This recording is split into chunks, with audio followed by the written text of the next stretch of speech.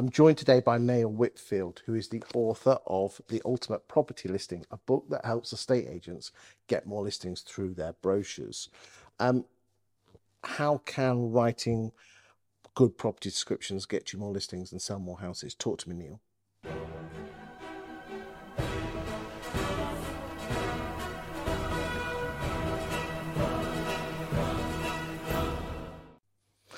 I think one of the key things about Rightmove, for a start, is you get the 250 characters in the search results.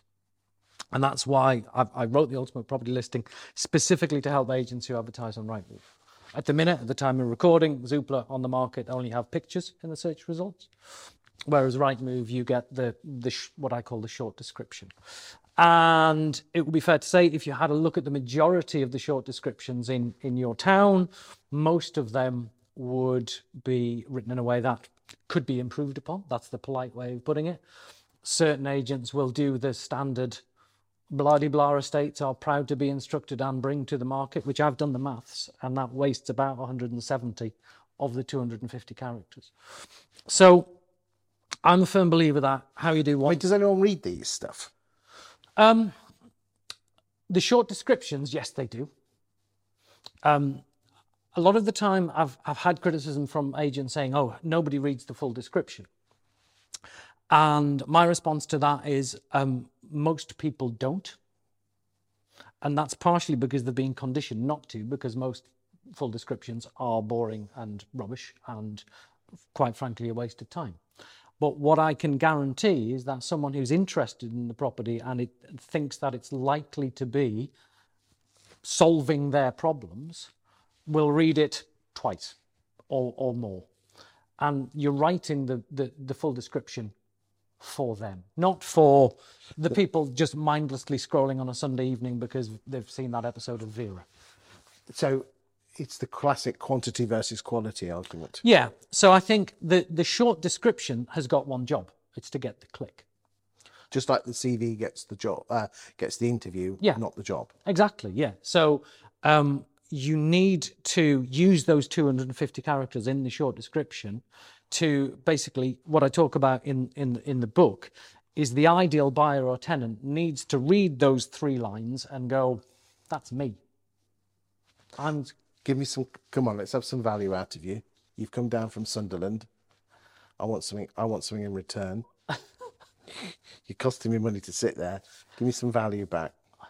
So I know people can get this book free of charge, but come on, give me some value. So, classic example of, don't just talk about, the property is 0.7 miles from the business park. If you think about who, and I'm using an example of a rental property, but the same could apply to a for sale property. If you're trying to attract a tenant who might be a young professional, don't say 0.7 miles from the business park. Say you can have an extra half an hour in bed. So it actually translates what the location or the property can do for them into something that actually is meaningful. It's this classic feature and benefits. Well, it is, yeah. I mean, it's classic marketing that goes back hundreds of years. So, rather than saying in a very blunt sort of fashion, young professionals who work at the business park, you say that, but through the actual benefit that you get. So that all those people who are just scrolling, that'll jump out. It won't put off those people who it's not relevant for, but those people who it is relevant for, immediately their brain, it's a bit like when you buy a certain type of car and then immediately you see lots of other cars on the road. Yes, it's not there's any more. They were always there. They're always there, but your brain is suddenly just picking up on it. Reticular vision. There you go. It is. Because if you didn't have that, and if you didn't have that filtering, your head would explode with the amount of different senses and stimuli that you've got. So someone reading that, even very quickly scrolling through, that'll jump out to them. They will then click. That short description has done its job then. What you need to do with the full description is add to that and create, a compelling reason to arrange the viewing. What other bonuses are there on top of attracting the right tenant or right buyer with the good descriptions? Well, it's absolutely powerful in attracting vendors and landlords, because it's a way of demonstrating your point of difference. And the fact you care, that you go... You care, you go the extra mile. You know, I think as more people are getting their photography better, either through being trained to do it themselves or using... If you think about it, now the differentiations a few years ago was good photos. Yeah. There aren't that many places now for differentiation, so we're going back to the words. Yeah, absolutely.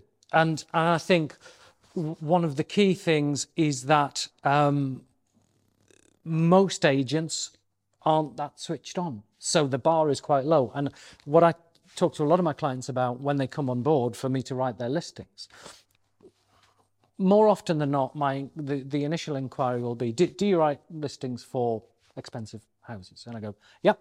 And I also write listings for cheap ones too.